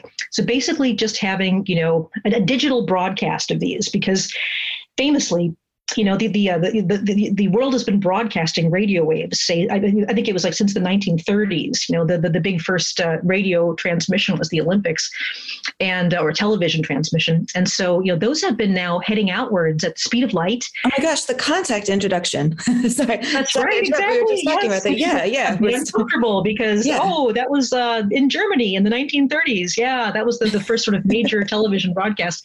So, but all of our stuff. I mean, everything from I Love Lucy to Mork and Mindy to all the stuff that's on now. I mean, that's all that's all been being broadcast into space. I guess these days with things like FiOS and laser networks, there's probably a bit less actually being broadcast. It's more coming in through our fiber optics. But all of that now has been heading out for 30 light years. The closest star to us is 4 light years away. So within 30 light years, we're probably picking up hey, a couple dozen stars now. I kind of like that option, to be honest, because that feels like the option where the aliens and the humans can both kind of discover it as needed. If it's one chip, that might make it harder for the one person to find it. It feels more like a heist movie. Like, can you get the chip from that person who's got the chip? Well, exactly. So, I mean, something like Voyager is so tiny compared to the distance, say, to the nearest star. I mean, even though Voyager is going extremely fast, I mean, I could look up it exactly, but let's say it's about like say 37,000 miles an hour. Even though it's going, that fast, it's going to take tens of thousands of years to get to the nearest star in the direction it's going. So, how are you going to find this tiny, tiny little thing? But then the thing you have to remember is that they're broadcasting. They're giving off radio signals. And those radio signals would have a very mathematical, artificial feel to them. So if an alien civilization happened to be looking with radio telescopes, they could probably pick up, there's something that's coming from over there that's very strange. So it's not even just a question of who would find this tiny little thing drifting in space? But if it's actively broadcasting as it goes, someone might see it. I mean, that was why we put the golden record on it. I mean, it's we talk about a needle in a haystack, bottle in the ocean, needle in a bottle in a haystack in the ocean, whatever. I mean, it's a really small chance anyone would ever find it, but it's not zero. And so the disadvantage about beaming something into space on a television signal is that television signal will get weaker and weaker and weaker over distance. And one way you might get around that is instead of beaming it on a television signal, which would be like either a microwave or a radio signal, you could beam it on a laser. You know, we're actually working on laser communication now at NASA, where instead of having, you know, something broadcasting in radio or microwaves, a beamed focused laser could communicate, you know, all over the solar system. And maybe if we sort of had, so you could beam a laser into space, and that would be a stronger signal that would hold up better over distance. But then you have to aim it somewhere. So you got sort of a pros and cons here. You know, a broadcast radio signal will go in all directions in a big sphere. It'll go all out from the Earth like a giant ripple into space, but it's going to get dimmer and dimmer and weaker as that ripple expands. With a laser, you could keep it together more. It would be, you know, more power that would eventually arrive at, say, a distant planet, but then you'd have to actually aim it at that planet. So you have to take a real guess. I mean, it seems like there's some promising planets very far away. Well, it's funny, you know, I mean, it's not that I'm trying to necessarily, talk just about what James Webb, but one of the things that's coming up is Webb will have the first time to tell whether planets around other stars have atmospheres like our own, with, say, oxygen, water vapor, you know, methane, carbon dioxide. And so, I mean, one of my things that I'm really looking forward to is, I mean, seriously, like in the next 5 years, we could point at a star in the sky and say, that star has a planet that has oxygen and water vapor, you know, and what if we find something, what if we find something like chlorophyll? I mean, I'm not kidding. Or what if we find something like pollution? I mean, what if we can say that star has a technology around it? Because, I mean, this is artificial pollution we see in the atmosphere. That could happen in the next, you know, few years because of the James Webb Telescope. And then maybe we aim our laser signal at them. I just want to be alive for that. I know. I mean, it's so wild because it's like hard to think about the work of what NASA does and even what discovering an alien would be like without translating it through the movies, you know, which may or may not be true. You know, I'm thinking about all the way back to something like, you know, a trip to the moon, shaping our images of what travel will be like. Like I heard that a trip to the moon helped in part inspire just the idea of a rocket and what a rocket might look like, you know, 50 years before we were blasting them off.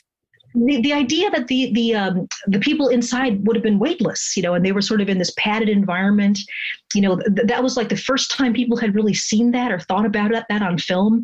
So, I mean, you're absolutely right. I mean, even though it was, you know, this kind of wonderful fantasy, it started to get people thinking about, you know, really, I mean, why are they weightless? You know, what's going on? And, you know, just something that simple gets people's imagination going. And then pretty soon we're thinking, well, why can't we have satellites that we bounce signals off of? Or, you know, I mean, and life, like you said, I mean, you know, a fun sort of alien horror movie is always kind of nice, but I mean, that's obviously not what I think is going to happen. I mean, I think first off, we're going to find probably, you know, bacteria, something kind of small, whether it's on, I mean, these are all the places we're looking for life right now. Venus, Mars, the moons of Jupiter and Saturn, all of these places have the possibility of environments that could have life today. I'm so happy for you to say the Venus thing. Like that would just blew my mind that we're thinking now, oh, wait, maybe we have missed something on Venus. So with Venus, it turns out to be in its atmosphere. And then this was really a surprise because famously, you know, Venus's surface is literally hellish. It's about 1,000 degrees and the air pressure is so intense that it's like being a mile under the ocean. It would crush you flat. And so you look at that and you say, okay, well, that's not a great place to go looking for life. But then up in the atmosphere, just this last year, there seems to be a real strong signal coming from a molecule that on Earth is only produced by biology, by life. Now, we don't know exactly what the chemistry of Venus is like. So there's always the possibility that Venus has some way to cook this up that we've never thought of, that doesn't involve life. But, we have high altitude bacteria on Earth here.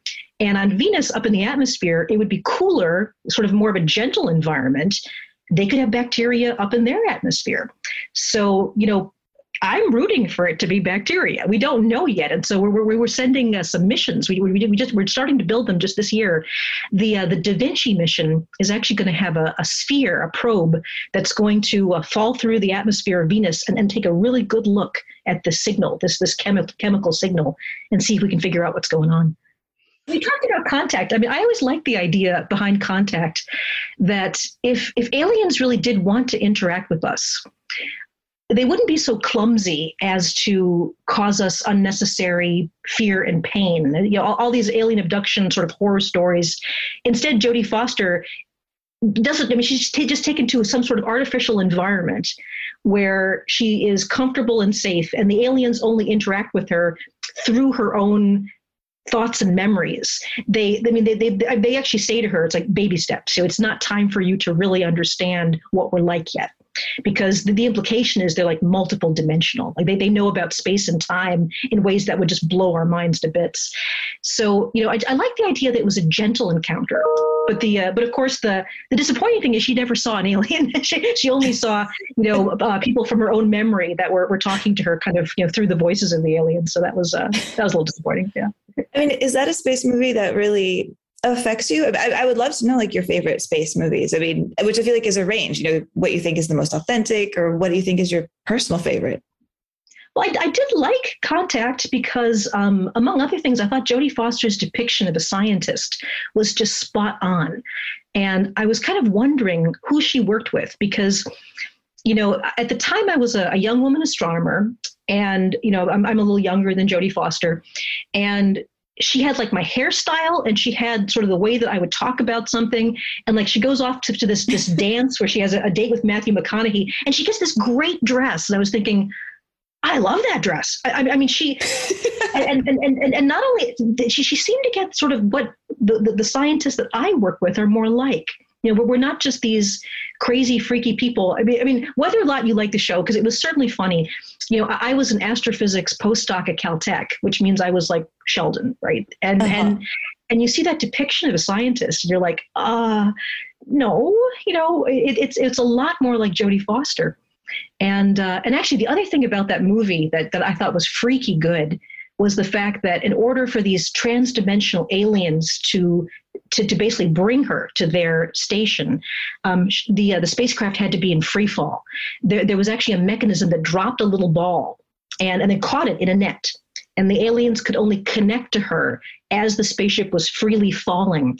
That actually is so deep as in physics that I was just like, oh, yes. I mean, I think they had some physics advisors at Caltech, because there's a very special thing about being in free fall, that the rest of the universe's curvature can be flat.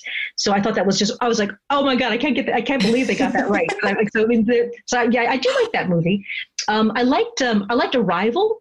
Was that Amy Adams? That was Amy Adams. Yeah. Yeah. I thought that was really nice about how the aliens didn't hide. They were just like, here we are, we're here for a good reason.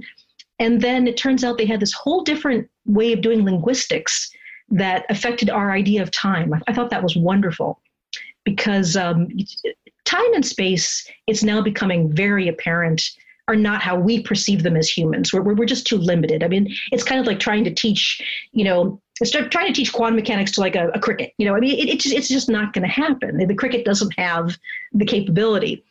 And we're now realizing more and more that an advanced civilization might very well experience space and time differently than we do.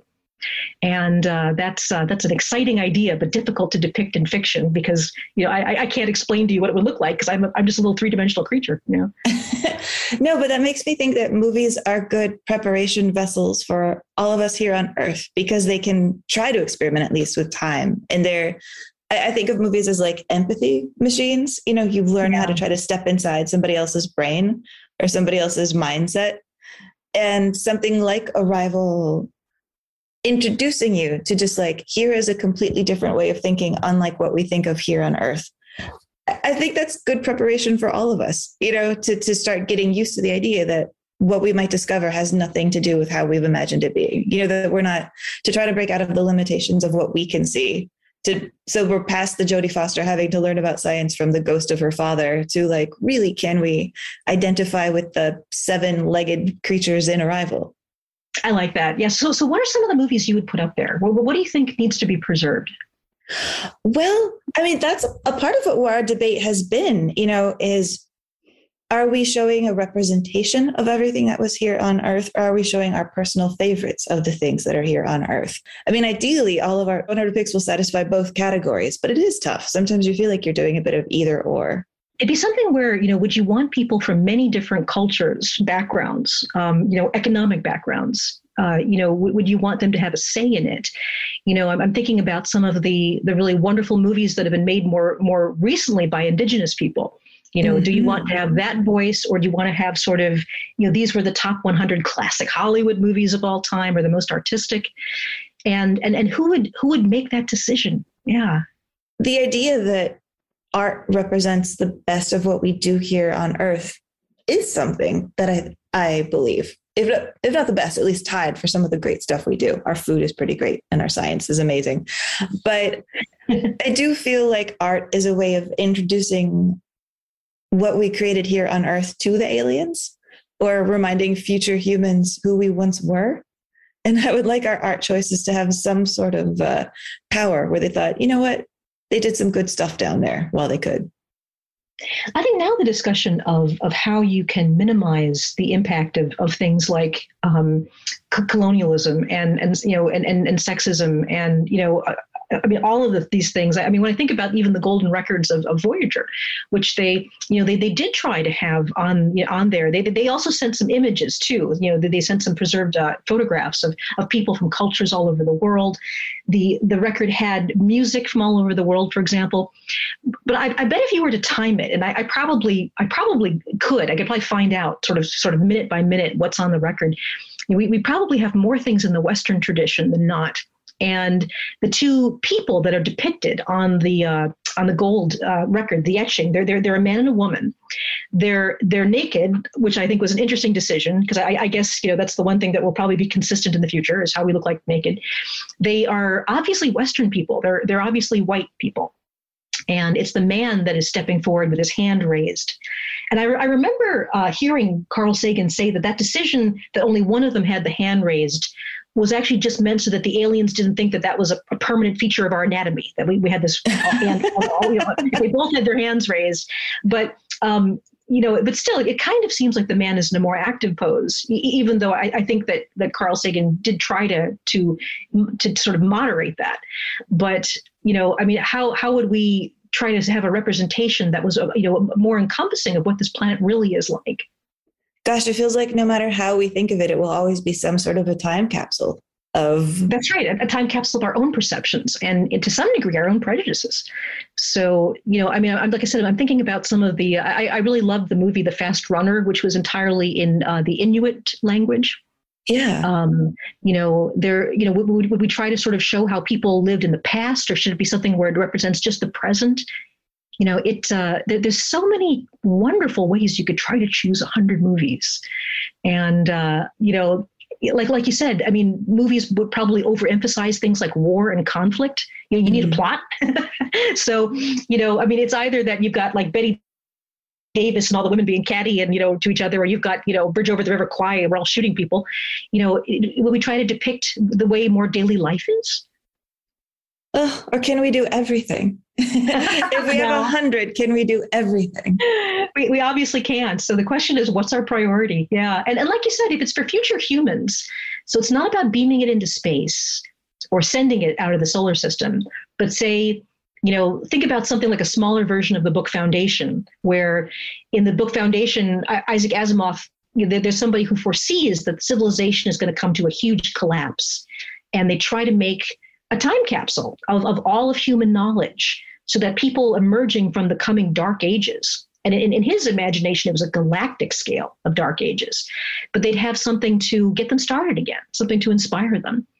So, if you went to the moon, you went to the moon and you hollowed out a capsule and you're going to put movies in for humans to become inspired again. That might be a different set that you'd pick. Maybe you would minimize the war and the conflict and have more movies about, like Akira Kurosawa's Dreams, about Vincent van Gogh and, and spirituality and peace. Michelle, you've given me so much to think about. Do you think that this is a crazy idea? Oh, no. We've done far crazier things. This sounds like a lovely idea. I mean, it's a beautiful idea whether or not it ever works. I mean, it's kind of like Voyager, right? I mean, the chance of anything ever picking up Voyager again is infinitesimally small, but it's not zero. And I love the fact that we had this wonderful little moment of beauty where we said, how would we greet creatures that we know nothing about? What would we want them to know about us? And we sent them music, and we sent them greetings of peace, and we sent them images of women, with babies, and people of different colors and hair textures, and and geographic locations. And we tried to say hello in a peaceful, beautiful way. And in the end, that was something worth itself, even if nobody ever sees it again. One of the big cultural misunderstandings is that science and the arts are separate. And in order to be a good scientist, you have to have an active imagination. And you have to be a little bit, a little bit anti-authoritarian, because the whole point is you come up with your own ideas. And I find that most of my friends in science love musicals, movies, arts. It's much, much more common. It's a cultural tragedy that anybody ever said that there was a left hand and a right hand side of the mind. It turns out that that's not even scientifically true. And there's no such thing as the art side and the logic side. It's all the same. Oh, I love that so much. You're right. Why do we have to pretend like our brains are at war? Right. And that some people do this and some people do this. Yeah, no conflict at all. This has been such an inspirational conversation. Thank you so much for joining us on here. I hope we come up with a list that makes you proud. It makes you proud to have it be ambassadors of modern movies. I love that. I think it's a beautiful idea. And I wish you all the best. Let me know if NASA can help. Oh, we will.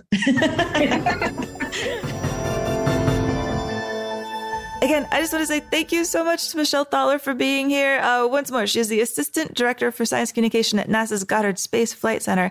And that telescope she was talking about, the James Webb Space Telescope, that gold-plated, blinged out, amazing projectile that sounds like our best invention that we've got yet for the potential of discovering life on other planets. That launches in December. I cannot wait to figure out whatever that's going to see. I'm so excited. It's really nice to feel like you have something to look forward to. That is a really great feeling. I'm on pins and needles. I really want to check back in with Michelle later. All right, back to the show. As we move on from the end of season 2, Josh, can you just play a little sad music? I think I'd like to read the titles of the movies we're saying goodbye to. Some in memoriam. Okay, here we go. Mean Girls. Stand and Deliver. 400 Blows. Rebel Without a Cause. Cooley High. Dazed and Confused. Frankenstein. The Babadook. Eve's Bayou. Guess Who's Coming to Dinner. The Farewell. Home Alone. Dogtooth. When Harry Met Sally. Chungking Express. A Place in the Sun. Love and Basketball.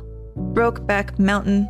Hoosiers, Good Riddance, Brian's Song, Cool Runnings, Chariots of Fire, Galaxy Quest, Contact, Alien, Aliens, Apollo 13, Jurassic Park, Men in Black, Speed, The Fugitive, The Hangover.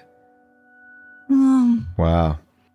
Some great movies on that list. Some great movies, and I'm sure people are like, "Wait a second, how'd you cut those off?" But we did. We did. Goodbye. Well, this has been great. A lot easier than I thought it was going to be, and now we go on to season 3, starting back off with a topic that we feel like we just scratched the surface of, which is horror, and we got some great great horror movies ready for you. Do we want to reveal the first one on our list? Well, I'm excited to get into horror, and we are going to kick off season 3 with a film that we have been talking about since season 1, since like our 3rd or 4th episode ever of season 1, when we did William Friedkin's The French Connection, and we're like, goodbye. Why is this the William Friedkin on this? We want to do the William Friedkin, The Exorcist. Yes. Oh, it is time, man. It is time. Are you ready to eat some pea soup? I am. I'm actually nervous going into it because I'm like, I don't know if I'm going to love it. But I've seen it and I don't know. I don't know where I'm going to fall. And I'm less excited about it than I would think to be. So this is where I'm coming in. So let's see if my opinion changes. Well, okay. All right. That is a chilly, frosty, you can see Regan's breath in the bedroom reception for this. Well, then, I guess we're going to kick off season 3 with Haunted Paul, possessed by the demons of not knowing if he likes this movie. I know. There we go. All right, everybody. So great list. Thank you, Josh. Thank you, Devin. Thank you, everybody, for listening. And I want you to continue the conversation in our Discord. So get in there, get it going, and on the Facebook group as well. So, Amy, we'll see you next week for another shot at horror.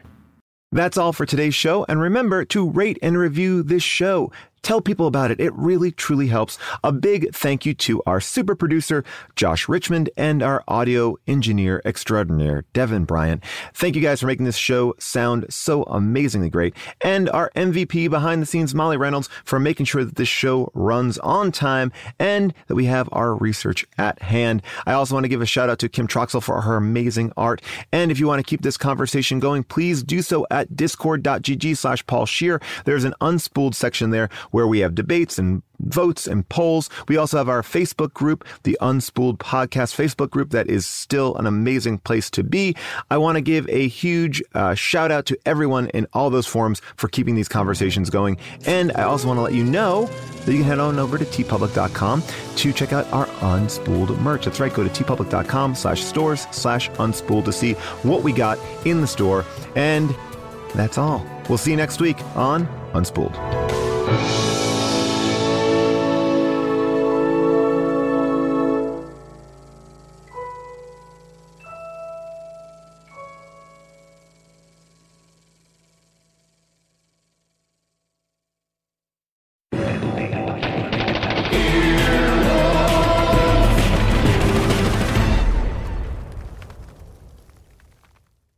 Start clean with Clorox, because Clorox delivers a powerful clean every time. Because messes happen. Because...